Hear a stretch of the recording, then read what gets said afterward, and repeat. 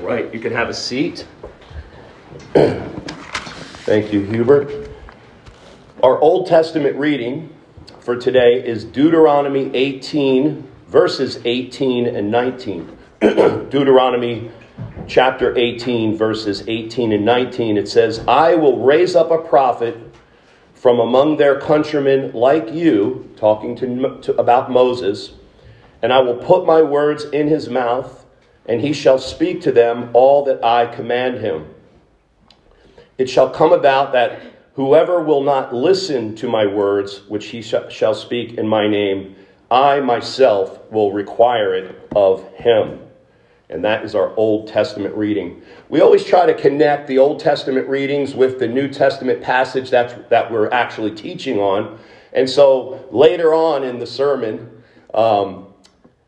I know when pastors used to say that, I'd be like, well, how late is he going to go? And he says, later on in the sermon. I mean, no, I'm not going to go that long. But towards the middle end part, we'll connect that. But we are going to be in Hebrews today. We're going to be in Hebrews chapter 3. So we're starting a new chapter. And Hebrews, if you've been with us in Hebrews, it's been really cool to see from this New Testament context of what the average Jewish Christian was dealing with during the time of, towards AD 60-ish to AD 70-ish. It was a very, very difficult time to be a Christian, because not only because of the persecution, but also because most Christians were Jews. And they were very confused even about what is the combination. How does Old Testament covenant Judaism fit now with this New Testament, New Covenant Christianity? Where does Christ, how do these things meld together? And it was very simple. From the very first words of the book, the writer, who we believe, or I believe, personal opinion is to be Paul, but it's very, up in the air. But the writer of the Hebrews here says, the very first verse, God, after he spoke long ago to the fathers and the prophets in many portions, in many ways, now in these last days, how has he spoken to us? Through one person, his Son. And that pretty much needed every chapter of this book to flesh out. And so we went through the first chapter. We saw how Jesus is a superior messenger than the angels. And again, in Jewish culture and history, that was a big thing. Seeing the angel of the Lord, or seeing the angel Gabriel or Michael, or whatever the case was, that was like they were very much exonerated. But Jesus is better than that. And the reason he's better is because of what he endured and what he did. And most importantly, who he is. He is God. And that's what the writer of Hebrews goes on to explain in chapter 1 and chapter 2. That Jesus actually became a human being so that human beings can then be truly what they were meant to be. Image bearers of God. The true image bearers of God, to have that relationship with God and reflect his glory out into the world. And even hinted a little bit that in the next age to come, we are going to be brought up. We are going to be put in a position of authority over the angels, which is kind of neat to think about. And then we went through chapter 2. We talked about last week the whole entire end of the story for chapter 2 was that including being perfected in sufferings, Jesus also went up against the biggest enemy of all for you and for me, and that is death. And he defeated it. New creation defeated anti-creation. Jesus' life defeated Satan and death. And so now our writer, I'll get to the actual passage, says in the very first verse of chapter 3, therefore, okay, so therefore refers to everything that I just said in first chapter 1, chapter 2. He says, therefore, holy brethren, partakers of a heavenly calling, consider Jesus. He's pleading with them and he's exhorting them. Consider Jesus. He is the apostle, capital A, the chief messenger, I should say, as that translates, and high priest of our confession. He was faithful to him who appointed him, as Moses also was in all his house. Now, in these 6 verses, the word house is used 6 times. Listen for that. Moses was faithful in all his house, for he, Jesus, has been counted worthy of more glory than Moses, by just so much as the builder of the house has more honor than the house. Verse 4, for every house is built by someone, but the builder of all things is God. Now Moses was faithful in all his house as a servant for a testimony of those things which were to be spoken later. Verse 6, but Christ was faithful as a son over his house, whose house are we, if we hold fast our confidence and the boast of our hope firm until the end. And so this writer is a passionate pastor that loves God and that loves his people. And one of the challenges I gave to you in the very beginning is go through this book and read it in one sitting. It takes about, maybe, 30 minutes or whatever. And just put a little E next to every exhortation in this. And you'll see there's plenty of them. Because this is how we want to read it. This guy's pleading that we would pay attention and consider Jesus. And in this part of the passage, it's no exception.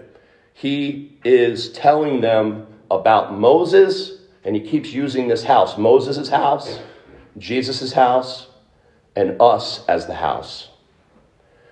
Now, I don't know if you're a movie buff or a story buff or a reader or anything like that, but if you know the structure of storytelling, you know the concept of the mentor.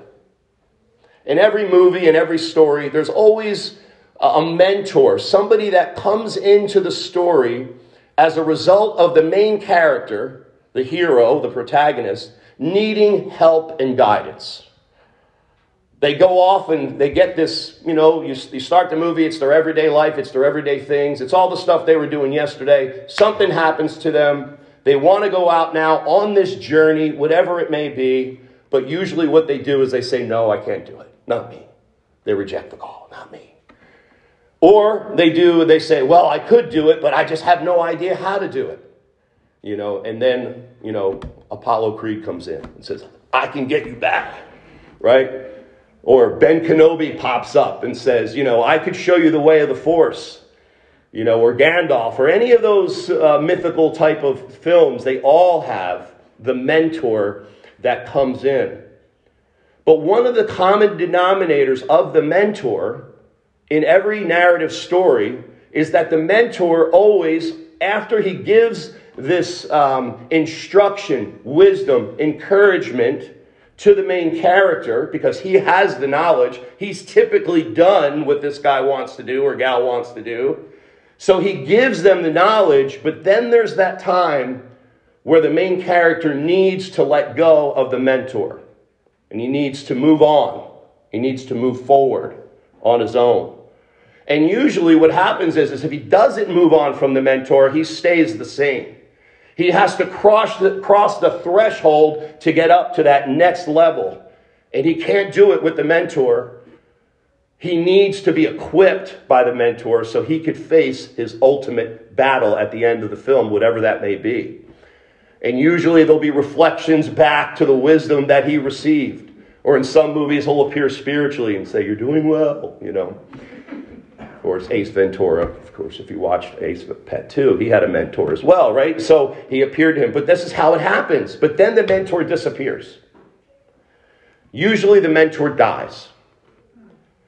In almost every movie. Something happens to the mentor and he expires. He leaves the movie. And now that person that's the threshold of their life. That's what they call the point of no return. Will the guy go back and give up?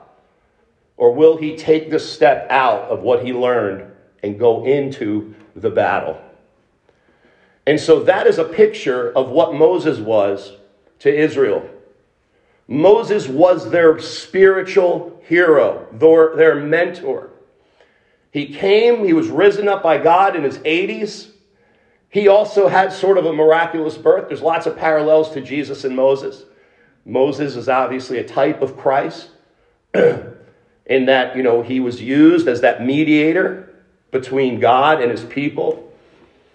And Moses was venerated almost as God himself by the Jewish people. He is the one that received the law. He is the one that took and put up with Israel for 40 years in the wilderness. And what ended up happening when Israel needed to go forward into the promised land to achieve their goal, what happened to Moses? He had to die on that mountaintop. He wasn't able to go in with him. Now we know he sinned. He wasn't able to go in for that. But God knew it was time for Israel to get into the promised land and begin to flourish, because he had promised that they would do that. And so this is where we're at right now with this writer. He's saying, look, Jesus is better than all the messengers, right? But now I want to deal with one of the main issues that you're having, Hebrews, and that is, where does Moses, our great leader, fit in? And basically what he's saying is that Moses was faithful in his house. Now, when he says the word house, remember I said it's used 6 different times. When he says Moses' house, he's referring to Israel. He was faithful in his house by that who appointed him. God appointed him to do something, and he did it. And he brought them into the promised land, and he also left his legacy of, here's the reminder, Israel. Here's what you must remember, the law. And he goes and he dies. And then Joshua then takes over. But Jesus was faithful in all of his house. Now, when we say his house, we have 2 applications here. One is obviously the people of God. But also it alludes to the fact that Jesus is the builder of all things. So ultimately, it's all his house. Creation is his house as well. And so they were at a crossroads. How do we deal with this? How are we supposed to let go? And again, sometimes that's the hardest thing to do. It's the hardest thing to do, especially when, mentors in our most, I say, relatable sense are probably our parents or some sort of figure in our life that was like a parent to us, and especially parents now, okay, it's very hard. Sometimes children end up living at home, and it's that, I got to take this step out. And no offense to any child here that's 30 or 40 living at home. It's no big deal.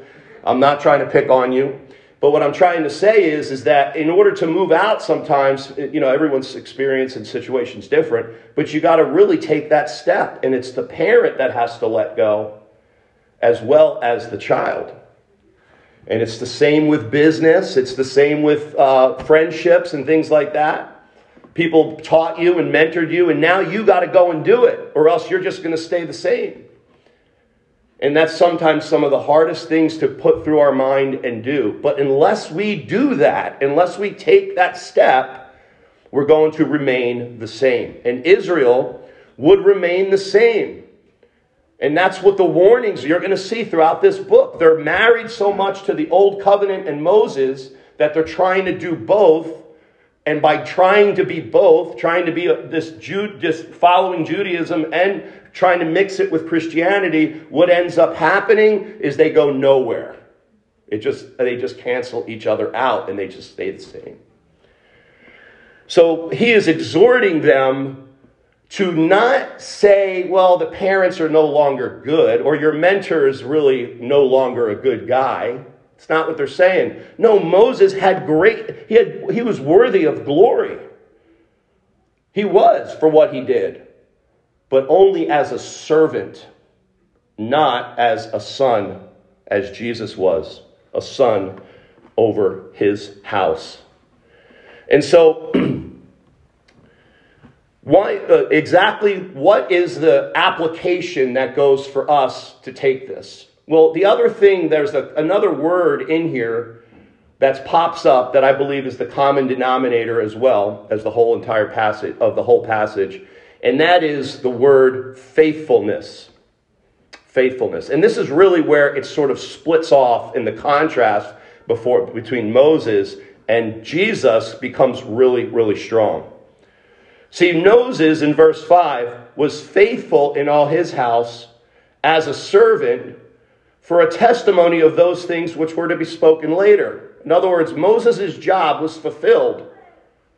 And Moses now is to be that example, so that now looking through the lens of Christ back to the Old Testament, we see everything that Moses was faithful in, everything that Moses did, found its answer and found its outcome in Christ. He was pointing to Christ.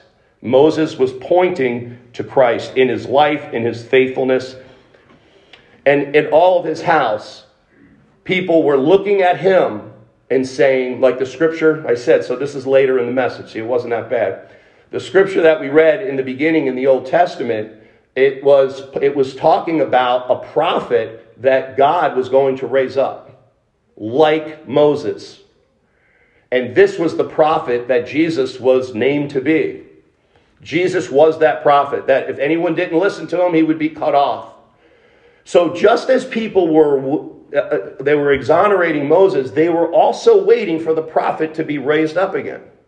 They were also waiting for this messianic figure to come that would be just like Moses and that would rescue them out of bondage. You see, Moses was able to lead them out of Egypt. But notice, Moses could not deliver them from Egypt. He didn't do anything. He didn't do anything but what God told him. God is the one that came down on Egypt and came down on Pharaoh to intercede with his people and to pull him out. And to pull his son, he calls Israel, out. And that's exactly what God, when you think of God's faithfulness, because we're going to get to our faithfulness, but God's faithfulness is that he did what he said he would do. He saved his people from their sins. He pulled them out of bondage, just like he did or will do for you. But if you're depending on something or someone other than God, then you will remain in that status. You will not take it up to that next level. And that's really the dilemma of man. Man is caught in the bondage of sin. He's a slave to it. He's tried everything to pick the lock. He's come up with all sorts of ideas and philosophies and things that he could quench that initial instinct of, oh yeah, I'm a sinner and I know I'm bad. And then, but I'm not that bad. Or, but I've done these things that are good. And, but I go to a church every week. And keep going. But I do ministry. And but. All the things in the world could not get Egypt or get Israel out of Egypt. Moses just simply went as a servant and basically didn't even want to speak. And basically just remembered what God told him to say and said it. And often very frustrated he was. It's like, this isn't working. What's going on? If it was up to Moses, we wouldn't be here. Okay? Put it that way. Because Moses was just the normal guy, just trying to follow God. It wasn't supernatural. It was all God. Just like it's all God that delivers you from your sin and your bondage. And so Jesus is the one that ultimately does that. So when he is faithful, as we read last week, Jesus was perfected for this job of saving his people. He was perfected, meaning he was made complete to be able to do that job by God himself, the Father, but mostly how God used it was through suffering. And that's what it said last week. We read that Jesus, it said it was fitting for him, for whom are all things, and through whom are all things, in bringing many sons to glory, to perfect the author of their salvation through suffering. So the way that because then right after that, he calls us, we're brothers with Jesus. And it says, very unfortunately, both he who sanctifies and those who are sanctified are from one Father. I say that in jest. I say unfortunately because guess how God sanctifies you? Through suffering. And that's hard to, sometimes, we wish it could be something else. I wish I could tell you that, your suffering is because of your lack of faith. I wish I could say that. And then I'll teach you all the ways to have faith, but that's not it. Oftentimes it says even in the scripture that when we suffer for what is good, that pleases God. So God is not this mean tyrant that likes to see us suffer. God is a father that wants to see us conform to his son.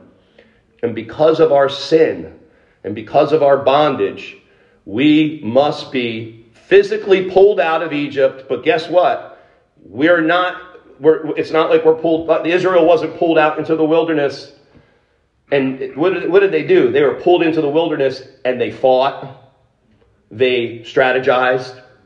They defended themselves. They had to fight to get into the promised land. They suffered. They complained. They did a lot of bad stuff. Even Moses struck the rock when he wasn't supposed to out of anger. He struck it twice. They were all sinners. But it was God is the one that saved them and brought them out. And it was through the pain of suffering. And so when we follow God, when we follow Christ, as Jesus was faithful to his house, meaning you and me, in enduring suffering, we are to emulate and do the same thing. But the key to it all is being as Jesus was, and that is fully dependent on the Father. Fully dependent on the Father. It is impossible, I don't say that word lightly, for you or I to be faithful to God. I don't know if you've come to that grip, but you and your flesh cannot be faithful to God. You don't have the capability to do it. You don't have the capability to be faithful to God, to say, God, I'm faithful to you. Now you could show me your works, but that doesn't matter necessarily to me. What matters to me is what I can't see, and that is your heart. Has God changed your heart? Because a man or a woman with a changed heart is not only faithful now to God because of Christ, but they're also useful to God. Whereas before, God can use anybody, but outside of Christ, we are ultimately not part of that house. We're not able to be useful to God. So what does it mean then to think about being faithful? Now, I know most of us use that word. I mean, one of the most common uses is faithful to a spouse. I'm faithful to my spouse. So when you say, how I be faithful to God, how are you faithful to your spouse or to your significant other? Well, what's the number one thing that's unfaithful? Divided allegiance. Right? Try that with your spouse. Hey, we're going to do something a little different. I'm going to be faithful to you, but I'm also going to be faithful to another woman as well. That wouldn't work. That's an oxymoron. That's not faithful. It's unfaithful to both. It's mostly unfaithful to God. But when you're faithful to your spouse, what are you? You're committed to your spouse, regardless of what happens. Not based on feeling, not based on, what's the situation going on right now, because this has to be perfect for me to be here and all that. No, faithfulness to your spouse is you are 100% there, you're in it no matter what. At least that's your mentality. And that's what faithfulness to God is. It's not about I'm faithful to my spouse and I'm going to be the best spouse ever, and I'm going to say all the right things, and I'm never going to do anything wrong, and I'm going to be this perfect person, and that's where my spouse is going to look. No, that's not faithfulness. Obedience is an expression of faithfulness, but faithfulness is not obedience necessarily. It always starts with that change of heart towards God. And in the Bible, faithful is used, this word faithful, faithfulness, belief, they're all the same word in the Bible, in the Greek. It's all the same word. And it's an active word. It's not a stationary word. It's a verb. It's moving. Your faithfulness is going to express itself in works and in outward things. But first it has to be here with God from the heart. Otherwise, you will continue to spin your wheels. And this is why Jesus was sent. This is why Moses didn't qualify. Because Jesus was the faithful one in many different ways. In the first way he was faithful to God in order to save his people, which we covered. He was sent to suffer, die on a cross, let his atoning blood cover the sins of his people, and then defeat sin, death, and evil, rise from the dead, proving that, ascending to the right hand of the Father. That was faithfulness. The resurrection and the ascension are God's stamp of approval, saying, this is my Son in whom I am well pleased. Although he says that in the Gospels, that's the visible aspect of that. But to understand how we can be faithful to God is we must look at Christ alone, not in anything else that we were going to do secondary. Faithful to Christ alone, first and foremost. Heart to Christ. Fully 100% committed to him in your heart. That's what it requires. Now, notice it's not a labor, it's a surrender. It's a surrender to Christ. Now, when it talks about house also in the Bible, what else is house used for? It's used to describe the temple. And says Christ was faithful to his house. What is Christ's house? Well, Jesus became the temple. He became the new place where God and man meet. It was where the temple was. The temple was where you met God. Now Jesus became the temple of God. And we are in Christ. And I love the visual of being a mini temple. We're mini temples sent out, not to get people to come to one temple, but to be the temples and go out to everyone else. To bring God to them.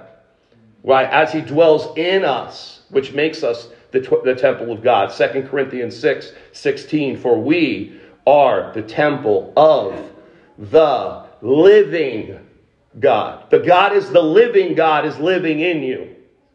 So he becomes this new temple, this new dwelling place. And for us, we have to be that faithful temple as we go out. What does that mean? Going out and shining the light. That's what the temple was. You could see it from hundreds of miles away. You know, like, I don't know if you've ever flown over the desert at night, but if you do, and you see, like, I think it's Las Vegas, right? It's just the big beam of light that you could see from the sky, 30,000 feet. You could start seeing it miles and miles away. That's the way Jerusalem was. The Temple Mount was lit up so everyone could see it.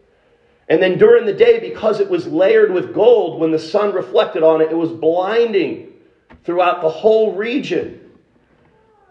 Jesus was the faithful temple by being the light of the world. That's what he did, and that's what he's calling us to do. Now, he's also the faithful Adam, because Adam couldn't do this. Adam was supposed to be the guy. He failed.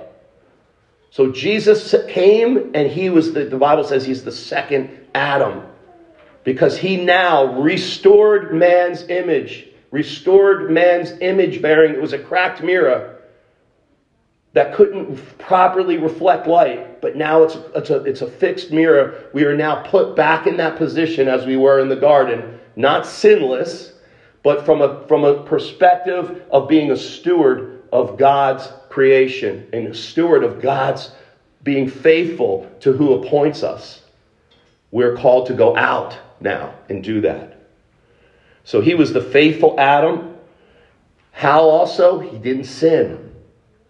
Jesus never sinned, which made him that spotless lamb.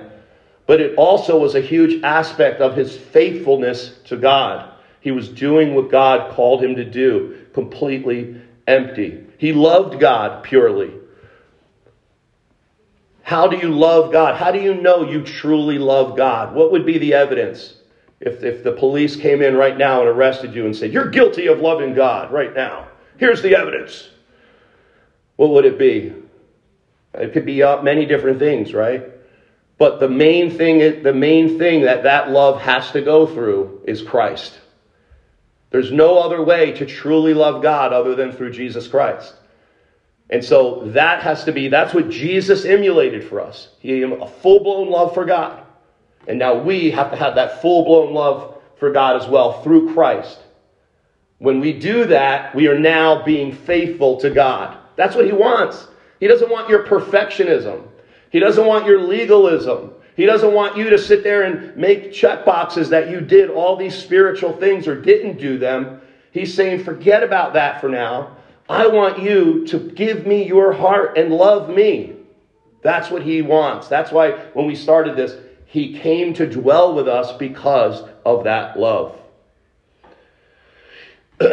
He was totally, and I think if I had to summarize faithfulness in one word, I would say it would be trust. Trust. Even more than that, a reliance, to rely upon. This is where Moses failed. He didn't fully rely upon God. He didn't fully trust God. He was too frustrated. He took his marbles and went home. He was mad because of the obstinate people. But Jesus never did that. Not even through the suffering. That was not even his. He didn't do one single crime. But through that suffering, he came through, because what? Love never fails. But the key to faithfulness is not outer obedience. It's reliance. It's trust. It's commitment. It's allegiance. And yes, they will express themselves in things that you're doing for the Lord. In things you will do to worship God. When you love God, when you come to Christ, you'll want to pray more to God. You'll want to come and hear the Word of God preached. You'll want to come and fellowship with other Christians and be around Christian people. You'll want to do those things. You'll want to serve God in the church and outside the church and wherever. You'll want to be a better parent. You'll want to be a better spouse. You'll want to do these things. You're not judged on how well you do them to be faithful to God. Notice that. I'm not saying that. But he says, God's saying, trust me, rely on me, and I'm going to work in you, and I'm going to take you through the crucible. And I'm going to take you all the way through and make you perfect and make you who you need to be. But you have to trust me through the process. Yeah, but it hurts, Lord. It hurts. I know. You got to just shut up and take it. Go through it. All right, bite down hard and get through it. Because on the other side, there's where the trust becomes, wow, this really is amazing. I stepped out for God. I stepped into the dark room that he called me to go into. And man, is it bright. And you'll become more and more in love with Christ. Now, of course, all this, again, is about Christ. The gospel. The gospel of Christ. It all begins there. Christ doesn't want to be just a part of your life. Christ doesn't want to just be included in your life on Sundays. Christ doesn't want to be just the guy that you go to when you're panicked. Christ wants to be there with you through all things. He wants to be that mentor that never leaves you. Okay? Although that's the way he sort of was with the disciples, right? He led the disciples. He taught them for 3 years. And then what? He mentored them and then died and left them. And that's why they were like, I'm just going fishing. Forget this. This Messiahs don't die. He said he was going to save Israel. What's going on? But in that separation, he passed through that crucible. He then comes back to life after dying for their sins, our sins. He comes back to life, and they're freaked out. They're excited. They're just praising God. Look at this. This is all the scriptures said. Now we get it. And Jesus goes, yeah, but meet me in Jerusalem. I'll meet you there in a few days, in a few weeks. I'm going to be leaving. And they were just like, where are you going? Right? And the angels are like, why are you looking up here? He's gone. Go get busy. Do what he said. Well, why did he tell us to go to Jerusalem? Well, he said we're going to get power. All right, well, let's just do it. Let's walk by faith. Let's go wait. And what happens? Boom, the Holy Spirit comes down and the church gets launched. And that spiritual mentor, not only did he prepare his people and send them out, but then he says, I am going to dwell with you permanently by the Holy Spirit.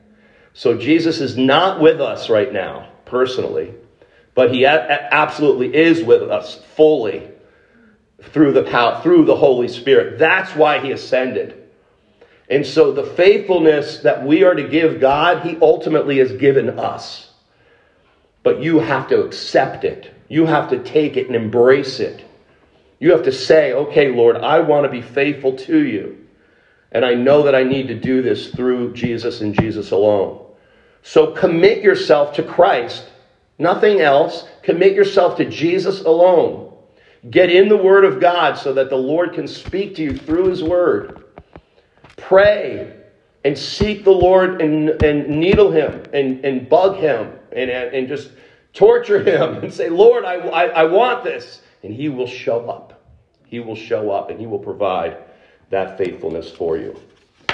So I encourage you to do that. I encourage you to read ahead, because our author for next week in verse 7 starts to scare us a little bit again. So be prepared next week for a little scary message on losing your salvation. No, I'm just kidding. But it's a scary message because it's another stern warning. Remember, this whole book, if you go to the end of the book, in chapter 13, towards the end, he says, I wrote this as an exhortation to you, as a warning. And it's like a word that means sort of warning and encouragement. So read ahead and you'll see that this is another strong warning all the way through chapter 4.